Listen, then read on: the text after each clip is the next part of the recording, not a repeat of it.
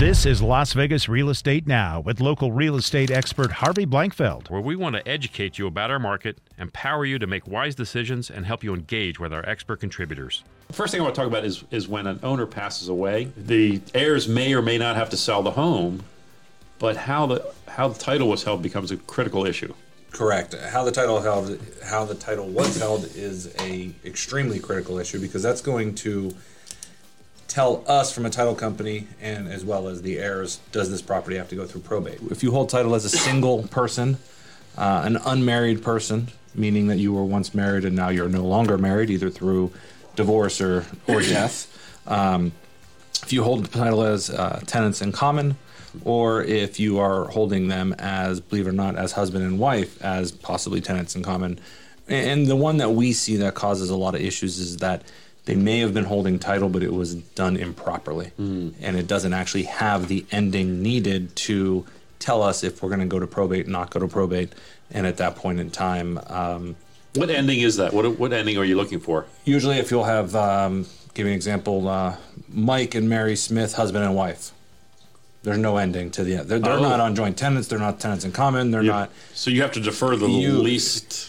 Exactly. So we defer back to... The least helpful one. Least helpful one, unfortunately. So in that situation, we would have them go and speak with a probate attorney and do the determination if they're going to have to go through probate. Because there's two avenues to that. There's the law and the legal side that says, yes, this property has to go through probate.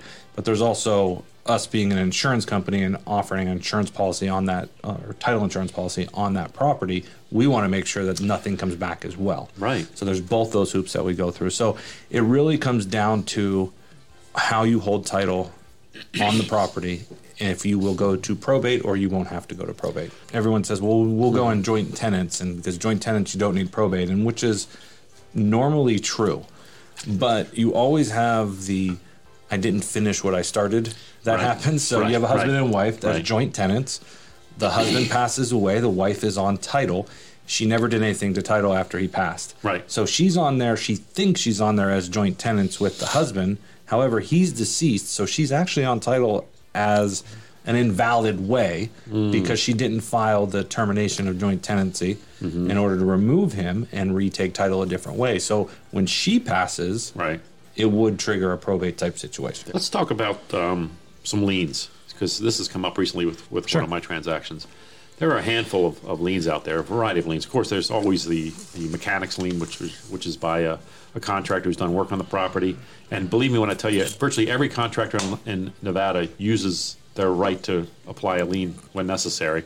But I want to talk mostly about, let's start with IRS, because that's the scary one. Most of the time, and we're not going to get extremely technical, but a lot of the times the IRS liens basically hold the priority positions over a lot of different other types of liens, other types of judgments, and in some cases, even over the mortgage. Right. So the IRS is the one lien that you do not want against your property. Yeah. There are some instances with auction properties where junior IRS liens, after they time out after a certain amount of time. And even some of the regular IRS liens will time out after a certain period of time if they're not refiled. So they're out there. They're the worst ones because you really could lose your property rather quickly. When you talk about liens, there's other types of liens too. There's child support, and is that the state, generally speaking? It's usually the state, or it could actually be a local municipality here as well. Clark County. Somebody's going to file it, and it really comes out of the backstory. Somebody didn't pay child support. The person not receiving child support enforced the issue through the courts. The courts then slapped a lien judgment against the person. Right. And that has attached to the property that they own. So part of your process in investigating the sale of the property is not only invested liens against the property, but the person selling it as well, obviously. 100%. So that's something you've got to look into, because you don't want to, you guys don't want to convey that property without that being settled. Correct. And most of the time, going back to the IRS liens, child support liens they usually are not recorded against the property. We usually don't see them through just a quick random property search. It's by searching the owner's name that we find them. There's also utility liens, which we see quite often, actually, right? And especially right now, we're seeing a lot of that. Republic Services is probably not to pick on them, but you can pick on them. Their job is to pick up our trash, and by law, they cannot stop. Right. But what they can do is, if you don't pay them, they can lien the property and they will get their money. You've been listening to Las Vegas Real Estate Now. If you ever have a question about real estate or any of the other topics we cover, just call me off air or text me at 702-203-1165. You can also check us out on the web at lvrealestateradio.com or on our handle on social media at LV Real Estate Radio. We'll meet you on the radio next Saturday at 11 a.m. right here on the new 101.5 FM, 720 AM, KDON, the Talk of Las Vegas.